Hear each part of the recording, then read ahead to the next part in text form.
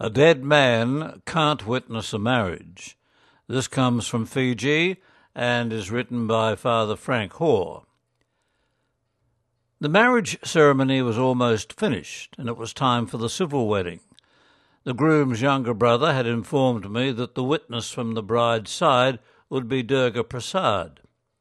So, to save time, I had written this on the certificate before the marriage ceremony. Now the bride looked up from the certificate and gasped, "Durga Prasad was my grandfather. He's dead. Hans Raj here is the witness."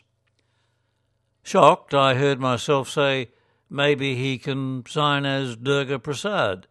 No, the government registrar knows that Hans Raj will be the witness.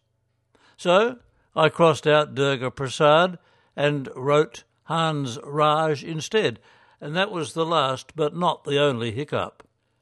This Indian wedding was to take place in the home of the bride near the town of Savu Savu in Vanua-Levu, the second main island of Fiji. I travelled with the groom's party, my first time to do so. I arrived at the groom's house in Suva on the main island of Fiji in the early morning. I was a stranger to most of the extended family gathered there. They appeared to look at me as though I was out of place. Everyone was taking photos everywhere, at the groom's home, at the airport, on the plane, on arrival, throughout the wedding ceremony, and in all those places on the return journey. I hadn't been formally introduced, but I did manage to introduce myself to a few of the men in the travelling party of 15. There were two problems. Firstly, the groom and bride lived on different islands, a 40-minute flight between them. The groom's party wanted to get home that evening. The plane left Suva at 8:30 a.m. The last return flight would be at 4:30 p.m. Secondly, Vanua-Levu had just suffered massive flooding with serious damage to the main roads.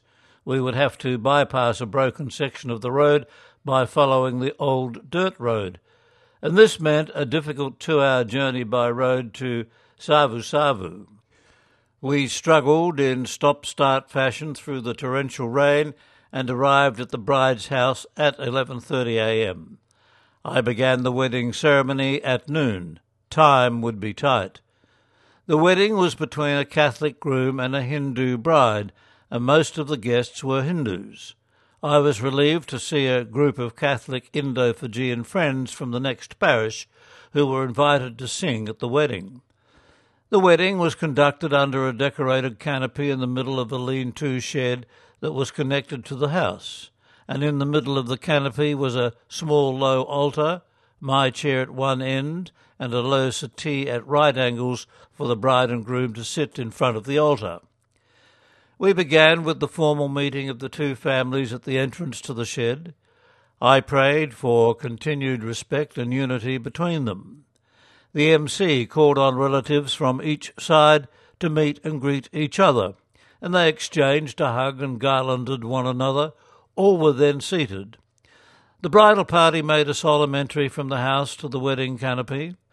On arrival, the bride garlanded the groom, and he in turn garlanded the bride and showed her to her seat on his right hand. It was a Catholic wedding consisting of Bible readings, hymns, homily, the exchange of vows, intercessory prayers, and the nuptial blessing. But the ceremony also included many colourful traditional Indian rituals, and this made the wedding more meaningful, especially to the Hindus present. One of the most touching rites is the Kanyadan, the gift of the young girl. Just before the exchange of vows, the bride's parents support their daughter's hands in their cupped hands with the groom's hands below theirs. As the bride's brother pours water over the hands onto a brass plate, the parents tearfully withdraw their supportive hands, allowing the bride's hands to fall into the groom's hands. I had made a point in my homily of emphasizing the words of Genesis 2 verse 24. Therefore that is why a man leaves his father and mother, is attached to his wife, and with her becomes one flesh. The young man too must at least psychologically leave his parents. After the exchange of vows, the newlyweds, with clothes tied together by a ribbon, stood up to process slowly around the altar 7 times. At each round they were to pour incense onto lighted charcoal in a container. I had suggested that instead of charcoal some hot cinders could be brought from a fire elsewhere. The bride's brother arrived carrying a large iron bucket with flames shooting up from hastily lit sticks. The MC, with quick presence of mind, gave orders for the fire to be extinguished. I handed him the holy water.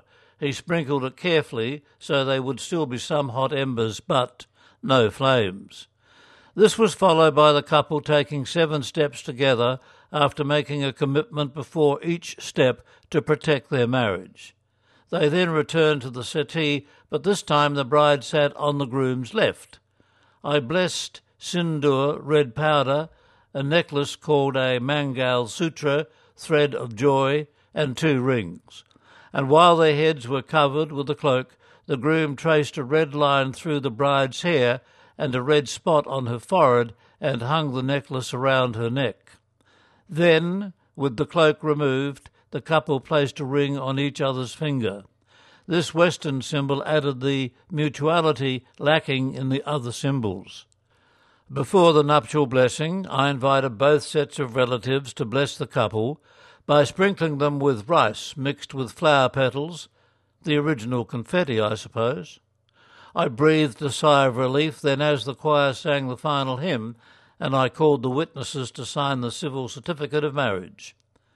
That is when I discovered that I had included a dead man as a witness.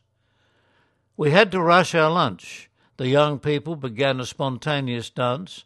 Then it was time for the bride to leave her family, relatives and friends amidst many tears. We stepped through the rain into the minibuses and set off for the airport. I didn't even have time to greet my friends who had graced the occasion with their hymn singing. We just made it in time for the plane. Back at the groom's house in Suva, there were more photos as the newlyweds entered their home. Other close relatives came, and all sat in the sitting room drinking juice and eating sweetmeats brought from the bride's home. One of the groom's uncles, in praising my Hindi, said that I must have an Indian girlfriend. Another uncle thanked me for the beautiful ceremony and said that when I visited the house again, I should let him know so that he could come around for a chat. I was happy that I was able to share the word of God and introduce the church to the groom's extended Hindu family. In the morning, I was a stranger. By evening, I was a friend.